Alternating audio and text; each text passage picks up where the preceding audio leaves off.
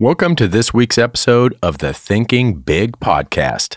Today, I welcome my friend and America's #1 money mentor, Chris Naugle, to the show. Chris empowers entrepreneurs and business owners with the knowledge of how money actually works. Chris is driven to deliver financial knowledge that actually fuels lasting freedom, and to date, he has spoken to and taught over 10,000 Americans. His success includes managing over $30 million in assets in the financial services and advisory industry and tens of millions of dollars in the real estate business. He's even had a pilot show on HGTV in 2014, and he is the author of 2 fantastic books, one of which is Mapping Out the Millionaire Mystery, which is a great book. So today, my biggest takeaways from the episode are how to become your own bank and have money actually start working for you, and the lies and misinformation that we have been told about how money actually works. I also get the approval to get a money gun. So today we are thinking big on money and how to use it. Welcome to the Thinking Big podcast with Sean Osborne, the show helping you think bigger into your life and potential. Sean believes by equipping you with the tools, strategies, and philosophies required to be successful in all aspects of your life, you can achieve anything you believe in. Empowering our own growth makes a deeply positive and lasting impact on our lives, community, and our world. Now, here's Sean. Well, everyone, I want to welcome Chris Naugle to the podcast. He is the #1 money mentor. And before we get too much into what you do, me and my wife have had a disagreement for the last, I'd say 6 to 8 months that I'm hoping you can help with. I hope you can get, okay. I want to go buy a money gun. Just load up money in there and just shoot that shit everywhere. I want a money gun. She thinks that's not a wise investment of my money. A money gun? You cannot go wrong with a money gun. Huh?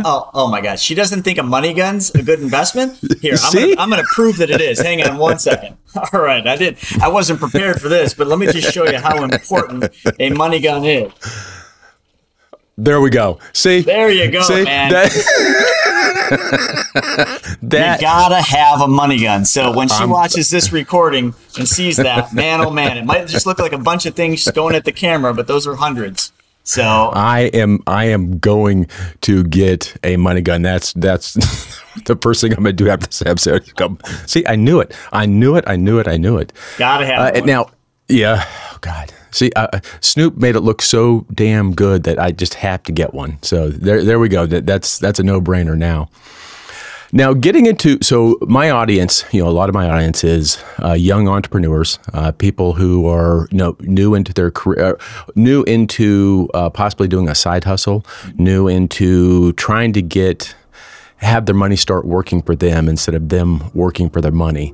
And that's where I know that you can add absolute tremendous value to my tribe and to my listeners.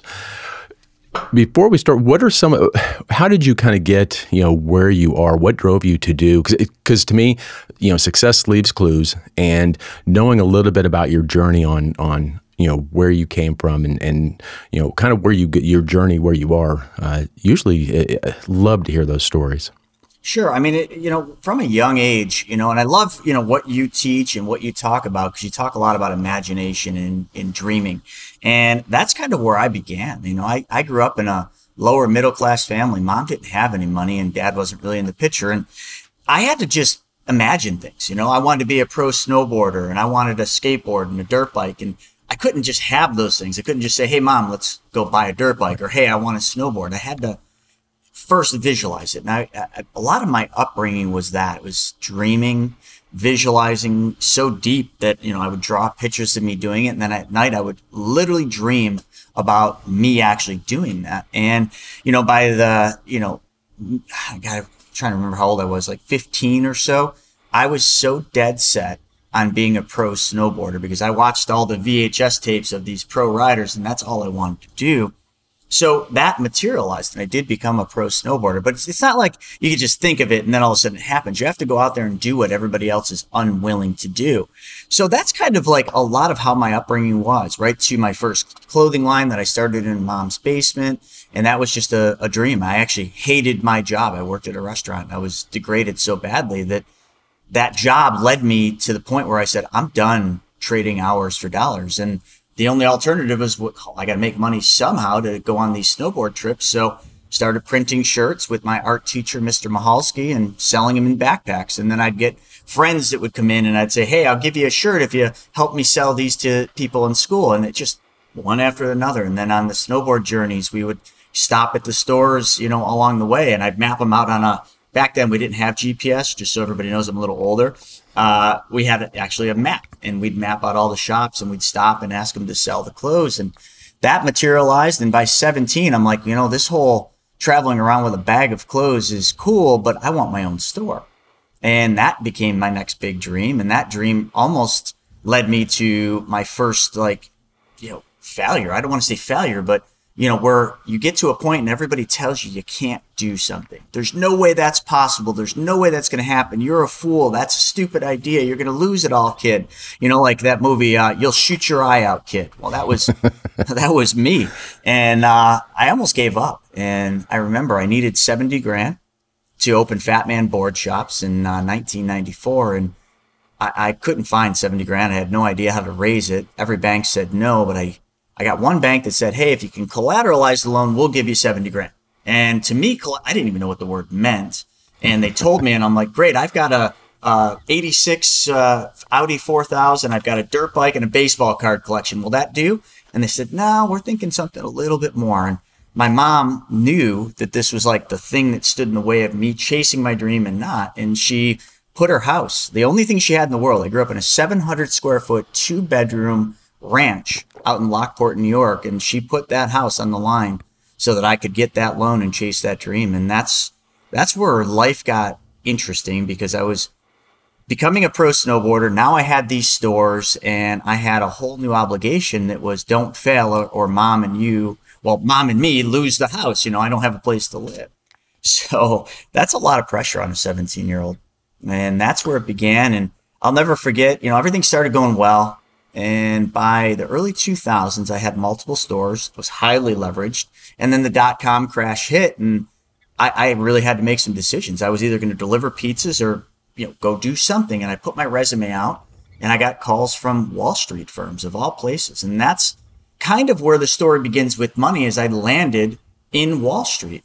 It was just like the movie Wall Street with Michael Douglas. I mean, that was what I was chasing. That's kind of in my mind what being a stockbroker was, even though it's not. That's what I envisioned. And I dove in, and at first it was a temporary thing, but it ended up being something I was really good at, something I really enjoyed. And I still continued running my stores, but I wasn't working in the store anymore. And I remember it was kind of weird, like a pro snowboarder, because at that time I had gone pro. And now all of a sudden, every day I'm wearing a suit. Kind of like messes with your mind. You actually have to, mindset's everything. You actually have to kind of separate, that whole two sides. Like one side is I'm going to wear my jeans, my hoodie, my beanie. And then the other side is I'm going to go be an advisor. I'm going to put the gray suit on with the black tie, and I'm going to do that thing. And that was hard for me, but I was really, really good at the advisory role. And I was working on my stores, not in them anymore. So the stores actually started doing a lot better. And that's when I started learning a lot about money and stocks and bonds, and everything was like a dream. At that point, I was making more money than I'd ever made. And, I was running my stores, doing the pro snowboard thing. And gosh, man, I remember like from 2004 to 2008, it was just like a fantasy world. And I remember, I'd flipped a couple houses, 2006 and 2007. And 2008, I decided to dive in, and I bought a dilapidated paint store to convert it into a strip mall where my main Fat Man store was going to be. And I mean, exactly where I'm going, because in 2008, many of you will remember what happened. Some of you might be too young, but in 2008 was the Great Recession, and that thing hit me like a Mack truck. And I was one payment from being bankrupt. And at that point, that was my first crash. A lot of people realized that. And I remember, I was so beat up, so down in the dumps that I came home to my girlfriend who had just moved into my house. All of us have that girlfriend that moves into the house, right? You show up one day and her bags are there. Or maybe that's just me, but I like to think everybody goes through that. And I came home to her and I said, sweetie, I need your help. I need your help paying the mortgage. I need your help paying the utilities. And by the way, my friend Pete's going to move into that bedroom and my friend Jessica is going to move into the bedroom upstairs. Any questions? How'd that go? Yeah, well, I thought I had a 50-50 shot. 50% she was going to walk out the door and never come back. And I had a 50% shot that she was going to at least help with some of it. And I think she kind of liked me because she actually did stick around. And, we're now married. We have a 10-month-old, but so you can see where that one went. But that's how I made it through that time. It was hard working from 4 a.m. till 10 o'clock at night. I had a lot of changes, but that was my first crash. And then 2009 to 14, and I'm going to get right to the point of how I learned what I did here. I got into real estate real heavily, and I thought I was doing everything right. I read the books, I'd watched some videos, and I just dove in, and I got up to 36 units. I was so proud of myself. I'm like, oh my God, I got this real estate thing figured out. And everybody that's in real estate knows that 9 to 14, man, was that a good time to buy because everything was on sale and sometimes on sale 70%. So I amassed 36 units at great prices, but where I made the mistake is I didn't understand how money really worked. And by the 37th unit, the bank said, no more, you don't fit in the little box. We're not going to give you this next mortgage. And I thought that was it, but that led me to getting a little behind. Then they froze my lines of credit, so I couldn't finish units. And then the end of that story in 14 is I had to sell all 36 units and it went quick. I remember I was having a hard time making ends meet. Me and my wife, she was my fiance then, but me and Larissa had just bought our dream house. I had the 2 Audis in the garage. Everybody envisions like you get to that point where you're doing well, but now all of a sudden everything was crumbling under me again. This is like the 3rd time this has happened in my life. So you could see I'm on this crazy roller coaster, right? I have money and then it's all gone. And then I have money and assets and then it's all gone again. And this one hit me the hardest because I really thought I'd figured it out. I thought I'd made it. And then all of a sudden, just one turn of events, one change, one thing happens. And now all of a sudden I'm right back at the bottom and life is falling apart. I'm selling that dream house. I'm selling the Audi in the garage. I'm selling all my rental properties. And I just felt so defeated. And I had dreamed this life. I had dreamed up this house. I dreamed up that S4 in the garage. Like all these things I had dreamt and imagined them happening. And it just all fell apart. And I'll tell you, the next part is pretty miraculous in what happened. And it was, I got a postcard to go to a 3-day seminar to learn how to flip houses. And I didn't want to go. I wasn't going to the seminar to learn how to flip houses, but they were giving away a free iPod Shuffle. And I was like, I got to have that. So I went. That's like a money gun. That's like a money gun. Just like you go to an event and someone shoots, the money gun at you, it's like, you're just thinking that. So I go there and I was so bored. I'm like, I'm the advisor in this room. And these guys, I had an ego. I'm not going to lie. You go through life and, you think you make it and you get an ego and it's hard to shed that ego. But 2 guys got up in front, Mike and Greg, and they start talking about money. And I'm like, I perk right up. I'm like, oh, money. All right. Now we're talking about something I like. And they start talking about money and real estate and what they're doing and how they're using it and how they're being the bank. And I'd never heard the be the bank thing. Like my hat says BYOB. A lot of people are like, oh, bring your own beer. Well, no, it's become your own bank. And that's what they're talking about. And they started saying things that I'm like listening to and I'm like, no, it doesn't work that way. Oh, no, it can't be that way. You're doing what? How are you? I start questioning all these things they're saying. And these are the 2 rock stars. These guys were very successful. One had an A&E show. And all of a sudden, by the end of that event, I remember they do their call to action. I was the first guy in line, credit card getting maxed out for money that my Larissa had moved back in. And I thought she was going to kill me. But I knew that I had just heard something that was about to change my life. And what they talked about was that one thing that changed my life. And it was so simple. And that's what I liked about it. It was like all I had to do what they were doing is change one thing in my life. And at that moment, 2014, I began that transformation, that change. And that's when everything changed. After that, I started going to masterminds and I had mentors. And I couldn't afford any of this. I want everybody to be clear. Remember, I had just lost just about everything. So when people think about this, they're like, oh, you must have had all this money. No, folks, I didn't. You know what I had? I had a Visa credit card, same one I still have today.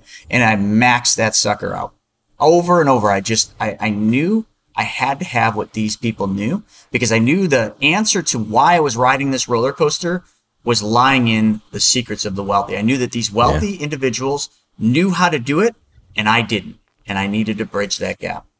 And that's very interesting, because a lot of people won't or don't spend the money to learn. They don't. And the way I always look at it is, I would rather spend a few $1,000s and compress, 2 to 10 years into months, learning what other people know. And people who don't invest in other programs just aren't going to get very far. Now, one of the things you said, I'm going to outdate you a little bit. So, and we actually have kind of parallel backgrounds a little bit. So I grew up in Colorado, and I was a skier, but this was way before snowboarding wasn't really even a thing back then. I was actually hawking T-shirts that said, "Give me Rosignol or give me head," because those were the two big ski brands. my at the end of my career, sorry, I didn't mean to interrupt. Head Snowboards was my number one sponsor. So. Really? So, and I was in, like, I don't know, maybe 6th grade, hawking "Give me Rosignol or give me head" T-shirt. So I love it. brings back some memories. So what do you? So money does not work the way that we think. It truly does not. And there is things that people with money know that people without money don't know. There's assumptions, there's lies, there's, just the perception of what money really is. What are some of the things that I don't know about money that I need to know about money? It's easy. We are brought up, and it's no one's fault. We're brought up in a society, in a world where we are literally lied to every single day about what money is, how money works, and everything else. And the biggest mistake all of us make, myself included, until I learned what we're about to talk about, is we are not in control of our money. We have been taught our entire life to give up control of our best dollars. Like, I'm holding $100 bill. Like, we've been taught to take these dollars and give them to somebody else, deposit them in somebody else's bank. And we just think that that's right. We think that's normal. And then when things happen, like my story, we're not in control of the dollars that we need to take advantage of the opportunities that present themselves, because we've already given up control, because somebody somewhere convinced us that we are not capable of being a good steward of our own money. And I'll tell you, I'll break it down to every one of you. Nobody, even a high-level financial advisor like I was for 16 years, nobody will ever care more about your money than you do. So why do we give up control of our money, the tool, because that's all money is a tool? Why do we give it to somebody else? Why do we deposit money in the bank? Ask yourself, why do you do that? That's the simplest thing. Let me ask you, why do you deposit money in the bank? Because that's just what we do. That's what we've been taught. My paycheck goes directly into the bank. Absolutely. I never see it. And it's because of what you just said. It's because that's what you've been taught to do with your money. And you just don't even think anything of it. And if I were to tell you that the bank makes 400 to 1,300% more money than you do on your dollars, you're like, most people, when I say that, no, they don't. They can't. They lend it out at 6 and I'm making 1. They're only making 5. No, they're making 400 to 1,300% more than you are, because what they're doing is they're moving your money continuously and consistently. I mean, most people, when they take money into the bank, they take this $100, you give it to the teller. What do you think happens? Do you think when you hand that money to the teller takes your $100 bill and puts it in a little box in the back with your name on it? Heck no, man. That bank takes your money and lends it out in those little glass cubicles and does make 400 to 1,300% more, because they're making the margin and they're giving you next to nothing. And we just think that's okay. Folks, that's not okay. It's not okay. And then when you need your money, let's say you got a large sum of money, or 10,000 or more in the bank, and you want it all because you got a great opportunity, go to the bank and try to take all your money out. Try it. Just a lot of people tried doing this back during COVID in March and April, and they realized the true fact. They wouldn't give you all your money. They're like, nope. We can't give you it all now. And you're just, and most people are just like, oh, that sucks. Okay. Well, can I just come back? Like, how's this work? Almost like we're asking permission for the bank to give us our money back. Folks, you're brainwashed. You're brainwashed. And listen, I'm saying this and I get so passionate about this because that was me. I just thought this was okay. And then not only that, what else do we do? if any of you listening, like have a job or you have a business that has a retirement account, you get your paycheck, and before you even get it, the money goes into that 401k thing that you've been told by everybody is exactly what you should do to save for that fictitious day called retirement. Oh, when you're going to sail off on your sailboat out into the water. Very few people ever do that, just so you know. Statistically, only 5 out of 100 people are going to be financially secure at the age of retirement. So right there lies the problem. And the problem is our whole lives, what we've been trained to do is to conform to what somebody else tells us our future life should look like. 5%, only 5 of those 100 created their lifestyle and created their financial futures. And that is where the problem is. You all, including me, have forgot how to create. Yeah, and if we don't create it ourselves, no one is going to create it for us. They're definitely not back there trying to create the wealth for us. Now, do you think the stock market, I'd like to get your insight on the stock market. Do you think it's a game? A game? It's a fixed game, yeah, and it's going to crash and burn in 2022 and 2023. And that's very controversial. I say that, and I upset people. You know, like, no, it's not. It's not going to crash. Listen, like, it will crash, and people will lose everything. Yeah, and to me, it's all a perception of what people think. It has no. There's a lot of it that doesn't have merit on the back end for how things are valued. Or I mean, I lost millions in 2000 when the stock market, when the dot bubble hit, millions just disappeared literally overnight. And so, what do you think about like the hedge funds and like the GameStop thing? To me, that just shows the complete. When a group of people can go and just obliterate a hedge fund. To me, I kind of giggled when I saw that. I'm sorry, but I thought it was great, man. I wish I could have went out and patted all those retail investors that played that game, and they didn't beat the hedge funds. A lot of people are like, oh, we won this. No, you didn't. You actually lost, but you proved a point. And you proved a point that the hedge funds are not invincible. You know, they can be beaten. And now in today's digital world, if people band together, keyword, if people come together for a uniform goal, and that goal was, hey, we're going to drive GameStop up, then you actually can be triumphant. But the problem is, unfortunately, it's called FOMO, okay? FOMO, fear of missing out. That's one of the most dangerous things. I just did a recording, the 10 biggest mistakes investors make, and that's one of them is FOMO. People think when GameStop was going up. Now let's think about GameStop, because everybody remembers this. It's pretty recent.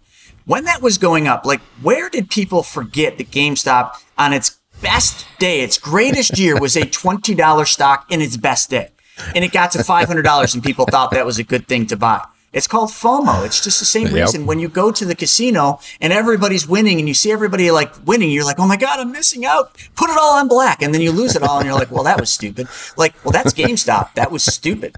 I see in GameStop, like, I mean, I'm a professional trader, been doing it 20 years. I understood everything that was happening. I understood the short side, the cover, I understand why they were able to beat that, because they pushed it so high that hedge fund couldn't cover anymore and they just had to just lay their cards down. But the thing is the retail investors actually lost that battle because they all jumped in at the top and some of them didn't get out. And that's, one of the biggest mistakes. Here's the easiest rule. If anyone wants to make money in investing, here it is. Golden ticket. This is how you make money and you'll never be wrong. Follow 3 rules. Rule number 1. Buy low. Rule number 2, sell high. Rule number 3, don't lose money. And you know what? The best part about rule number 3 is it happens automatically when you do 1 and 2. So why is it that every single person that invests, unless they're a trader or a professional trader, does the complete opposite? And most people are like, no, they don't. Think about it right now. Are people piling money into the stock market? Absolutely. Why is the stock market going up like crazy right now? It's because people are piling money in. They get their stimulus check. A lot of people are dumping it in the market. Where's the market? All-time high. So what are people actually doing, and what do people do? They buy high. And then what do they do when the market goes down? Fear sets in and they sell low. And what do they all do? Lose money. They do the exact opposite of what they should. Oh, and they do. Everybody, the second it starts going down, people are gonna get, fear kicks in, and they're gonna sell. They're gonna say, "Shit, sell it all." And here's the thing: the people who know what's going on, they're selling right now. sitting back. When it goes back down there, they're going to. So I actually did that one year. So I think it was in 2008. I'm like, motherfucker, I'm not going to do this again. I saw it going down. This is when it went way down. I took out a loan on my 401k, as much as they would do it. When the stock market, I think it was like 13 or 14,000 at the time. And then I put it in an account. And then when the stock market was down to like 3,000 or 4,000, I put it all back in.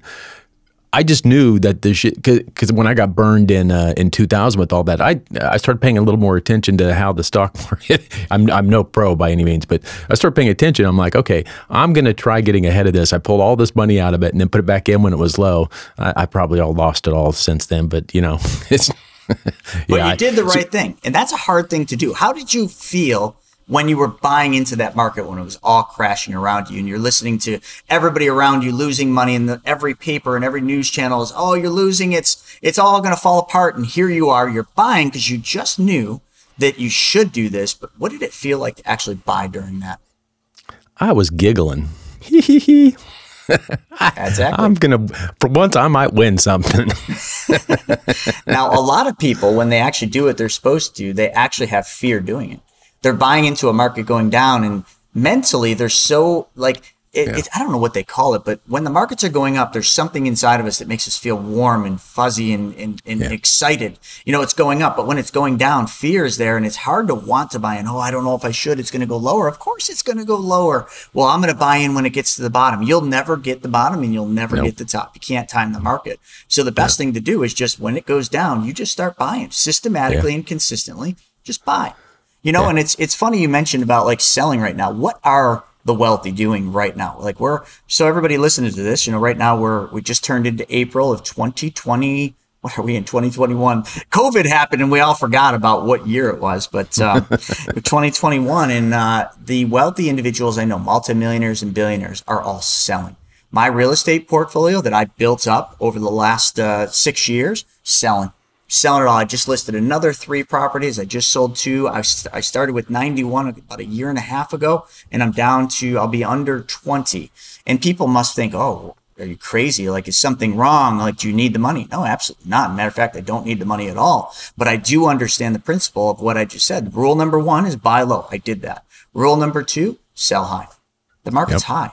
So I could hold these, but why? To ride the next cycle back down? Why would you do that? And that's the thing, like with stocks. Why in the heck would you ever buy a stock and just, buy it at the top and you feel good, and then all of a sudden you're just like, well, if it goes down, I'll just ride it out. No, you won't. 90+% of the people that buy stock or mutual funds or ETFs don't ride it out. They've just conditioned you in your mind to believe that invest for the long haul, you'll be okay, but no one ever does. Because when it actually happens, it's a different reality. Fear kicks in, but then reality happens next. And the reality is I lost my job. I don't have any money to pay my mortgage. I can't pay my kids' college tuition. And heck, I can barely put food on the table. And I got all this money sitting in my 401k, and I was supposed to ride this out because it's like 40% down. What are you going to do? You're going to put food on the table for your family, or are you going to worry about your retirement account's loss? You're going to sell. Of course you are. And you're going to take major losses, which are then real. And then you're going to pay taxes. Folks, like, this is what people do. So why would you do that? Just do the opposite of everybody else, and you will probably be way better off. And that's in anything in life. If you see a herd of people doing something, do the opposite. Don't do what they're doing, because you will. Now, I know that you do a lot of stuff in real estate, and I'm part. With COVID, COVID happened. You see all of these companies. You look at downtowns now, like downtown Houston. I'm in Houston. And you see a lot of these high-rise buildings that were businesses that they're now figuring out, hey, we might not need that real estate. We can do a lot of stuff from home. I'm waiting for a boom of conversions where people, real estate and investment trusts, REITs, come in and they say, okay, we're going to convert these to housing, to living.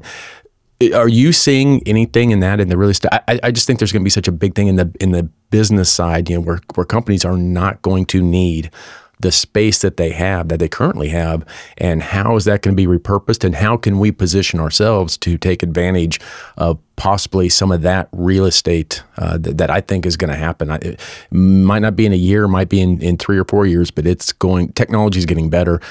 more and more companies are going to go remote. And I think a lot of that real estate is going to be converted to something. I don't know what, but something. You're absolutely correct. One of the biggest things that this country lacks is affordable housing. And there's a massive need for affordable housing. There's not enough rentals for the amount of people. There's people that will, very soon, I don't know when they stop with this moratorium bullshit, excuse my language, but there's going to be a massive problem with people's mortgages, with some companies that own some of these larger facilities. They're not going to be able to stabilize some of these buildings. Again, like you said, it might not be a year or 2 years or down the line. It's not going to be immediate, but you're going to have a major transition because these big sky rises that used to hold all these people, all those people are working from home on channels like this or Zoom. They're not in those offices. So how are these companies going to afford to pay all those rents and, pay all those overheads? They're not. So I think you're going to see a massive switch that these commercial spaces are going to start converting into living spaces. You're already seeing it in strip malls. You're seeing strip malls be converted into self-storage facilities. You're seeing old box stores like Kmart's and that being converted into storage facilities. Heck, even Walmart's. So you're already seeing it happen because the world's changing. Amazon is obviously needing more warehouse space, and so is every single business in the world because they're all going digital and it's changing time. So how do you capitalize on that? Well, you get ahead of it first, but now would be too early because if you buy now, real estate's way too high. And remember the rules. You got to always go back to the rules. Buy low, not high. And then what's going to happen though is when all this does settle and the government, stops with this modern monetary theory nonsense of printing, which they're just trying to drive inflation. If you see the price of things going up, folks, that is just your dollars becoming weaker. It doesn't mean that things are going up in cost. It's your money's becoming weaker because the Fed is trying to do that. They're trying to create inflation, but the problem is it's not working and it won't work because this thing's going to all blow up and crash and burn. This is the largest experiment in our history with the financial systems. And I don't think it's going to work. And so do most economists. They don't think it's going to work. So if it doesn't work, what does that mean for you? It's not good.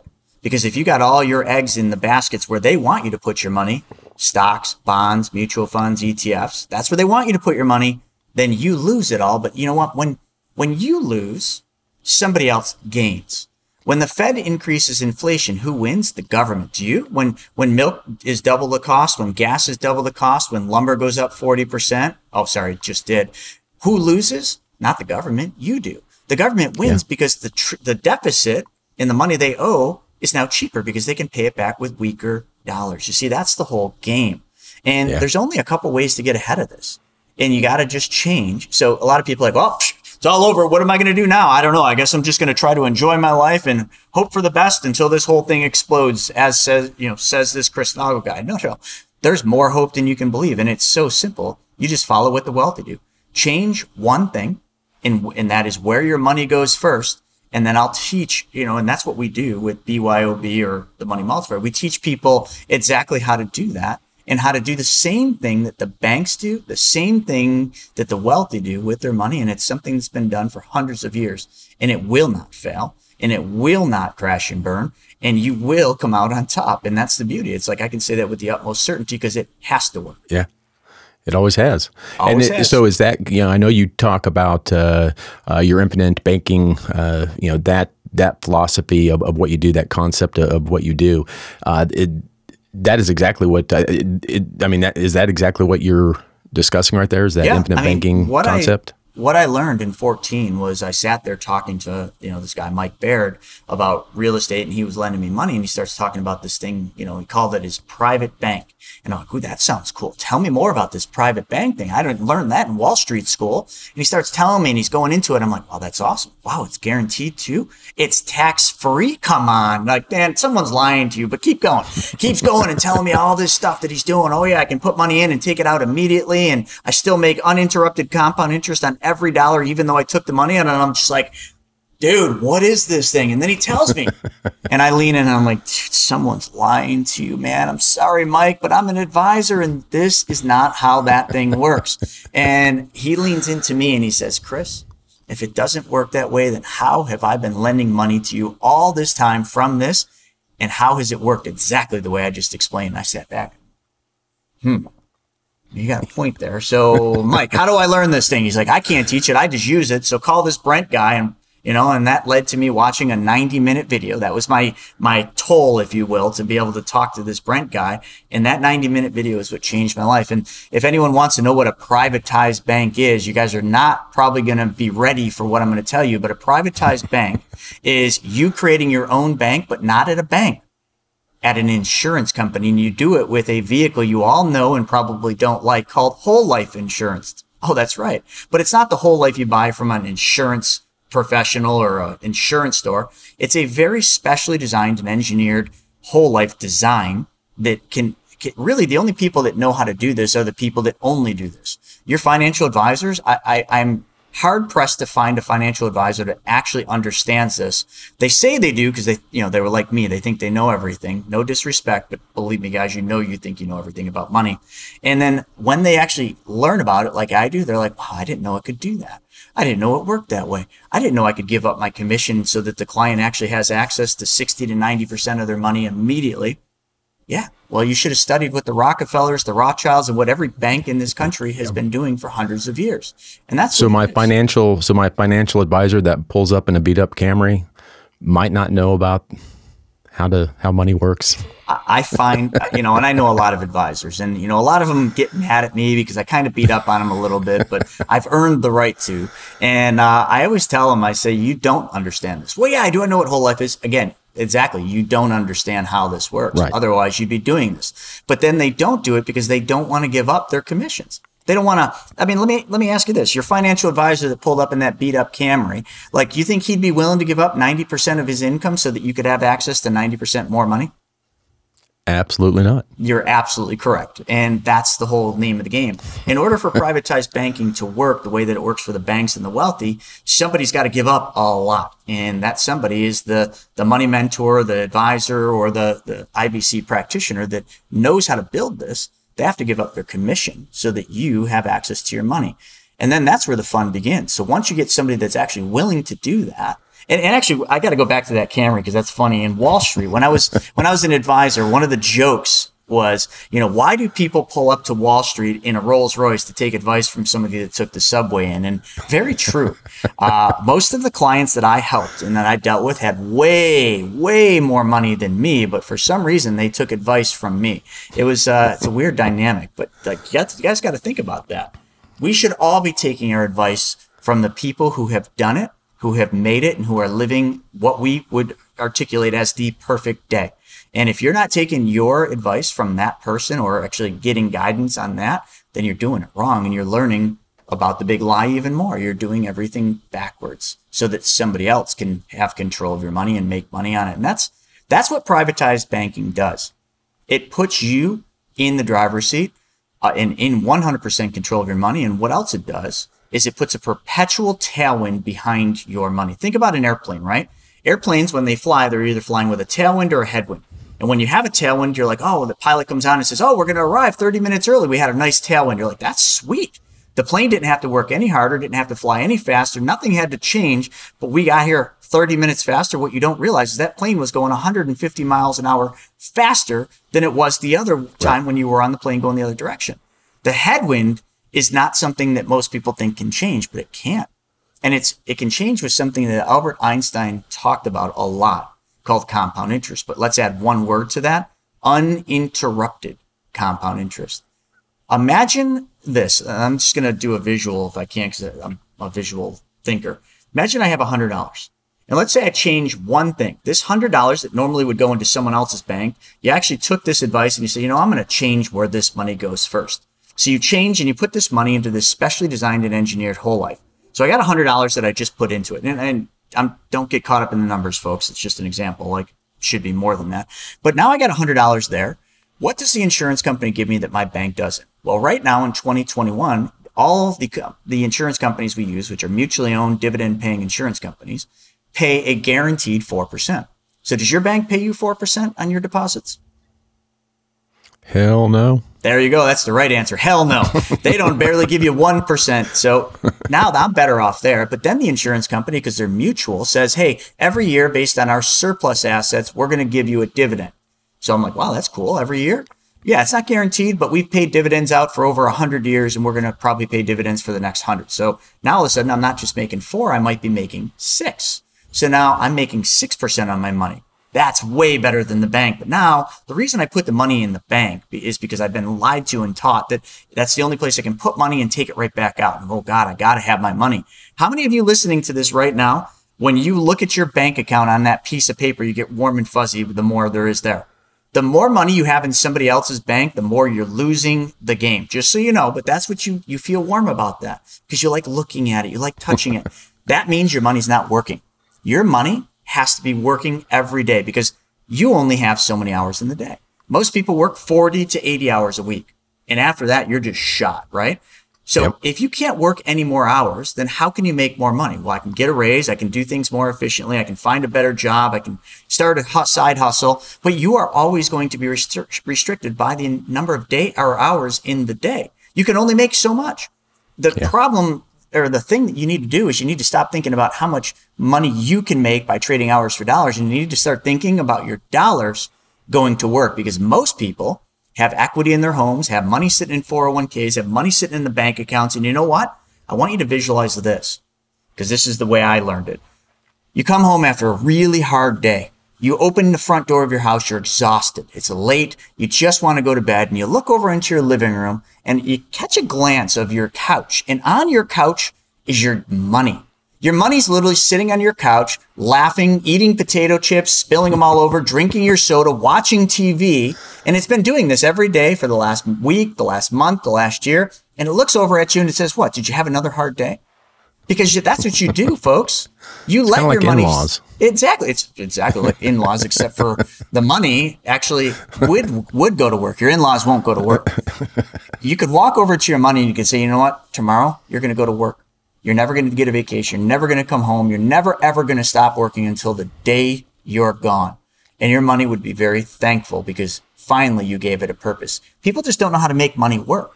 So let's go back to that one change, that $100. We put it into that bank. Now we know the bank's paying us better interest, guaranteed. We know it's paying us a dividend, but now what about liquidity? You put your money in the bank because you could take it back out. Well, yeah, we have liquidity. In the first couple of years, you might not have 100% access to all the money, but how much do you have? 60 to 90% in the first year. So let's say I put 100 in and I want 90 back. I can go immediately in the first 30 days and take 90 out. So now if that was your regular bank and you started with 100 and you took 90 out, how much money is still earning interest in your regular bank? $10, the remaining amount. In my bank, this privatized bank, which is this specially designed whole life, $100 is still in my account and I'm holding $90. Like literally and I'm just holding a bunch of money. I'm holding $90 in my hand and $100 is still in the bank earning 4% plus a dividend.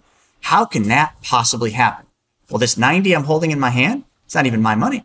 See, the insurance companies have all the money and they will gladly lend me money in a loan of $90. So all I do is I go online, I click a button, no application, no credit check. And 36 hours later, the money's in my hand. I'm holding $90. Where did the 90 come from is what people typically ask me. Well, it came from the insurance company's general account. Yeah, I get that. But why would they just give it to you? And why wouldn't they ever want that loan back? Because you told me that I don't have to pay the loan back. Who's making loans and not asking for the money back? Insurance companies. Why? Because all they did is when you took that contract out, they promised two things. They promised to pay you 4% guaranteed, and they promised you a death benefit the day you graduate from this world or this earth or whatever you want to call it. Graduate means die, just so everybody knows. So what they do is they take this $90 and they subtract it from my death benefit. It's the same thing to the insurance company. Someday they got to pay that death benefit out. So it doesn't matter if I use it while I'm living or when I'm dead. They're just going to give me this $90 as a loan. They're going to charge me interest on it, but not more interest than what I'm earning on my money. So now I literally have an arbitrage on money and I'm holding $90. So now the most important thing is you just learned how to make uninterrupted compound interest on your money, but now you got $90. So what are we going to do with this 90? Are we going to go put it on black or are we actually going to do something productive and make this $90 that wants to go sit on my couch, but really doesn't? We got to make it work. So where's it going to work? It could work in real estate. It could work. How about even easier? How many people do you know have credit card debt?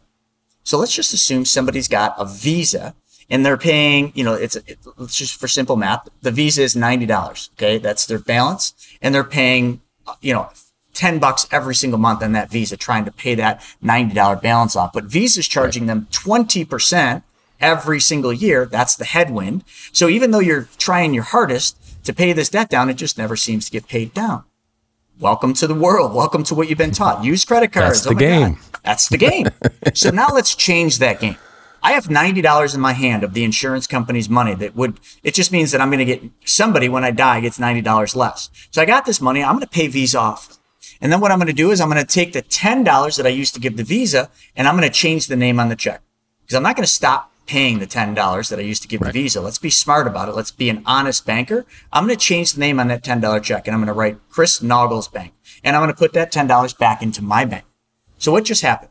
Well, some people are like, well, you took a loan from your private bank, that whole life thing you're talking about. You paid off Visa. Then you took the $10 you were giving Visa and you put it back in your account. Okay, great. You draw a circle. You just went full circle. But in doing that, I made money twice.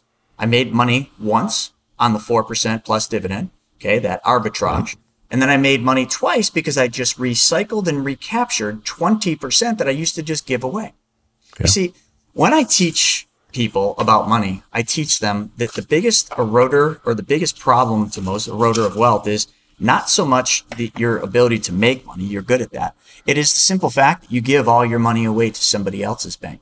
You do. Visa, Amazon, car payments, mortgage payments, all your money goes to somebody else. 90 cents on every dollar goes to somebody else. To build wealth, why don't we start there instead of working harder or taking on more risk? Let's start taking back the money we're giving away to everybody else. If I can make 20% by just paying myself a $10 check instead of Visa, man, that's where I'm starting. And that's what I learned, man. And that's such easy money to get back. People are pushing out hundreds or thousands of dollars per month on interest fees that they're just pissing in the wind. You're never going to see that, never going to get it back, never going to be. Now, so I did something back, I'd say maybe 5 years ago, and people thought I was stupid. And they said, you never do that. That's the wrong thing to do. And I'm like, well, and again, I'm no financial person, but I'm like, I would rather borrow from myself than a bank. So we were going to go buy a new car. And I said, well, rather than go get a note and pay them, even if it's 2.9% or 3%, I'm going to go take a loan out of my 401k, which is already my money. I know it's not going to build the interest. I know that's stupid, but if I'm still going to be paying the money regardless, I would rather be paying myself that 3% interest and it going back into my 401k. I know that's probably the stupid thing to do, but I'm like, why would I pay someone else interest when I can pay myself interest?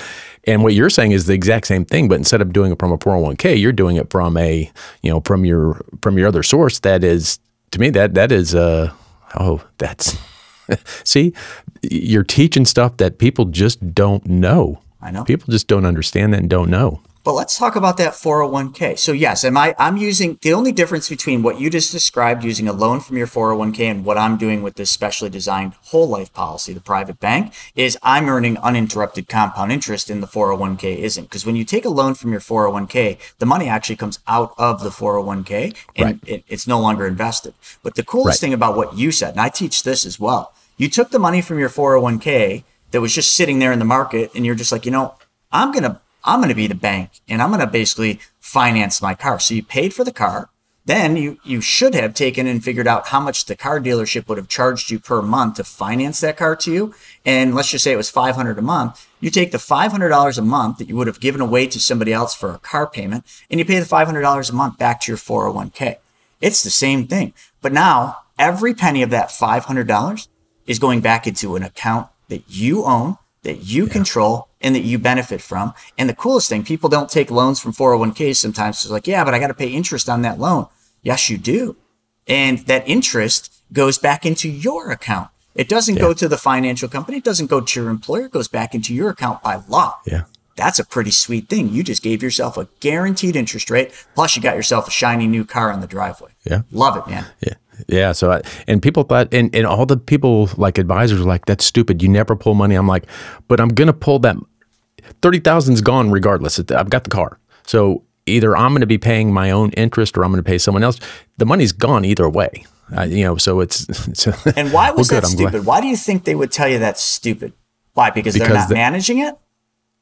Because it's less money for them. They now control less money, and it's in their financial best interest for me to keep my money there than to pull it out and use it myself. To me, you always follow the money. If people are doing something some way, it's because someone's making some money at it, and they don't want to lose. They don't want to lose that money.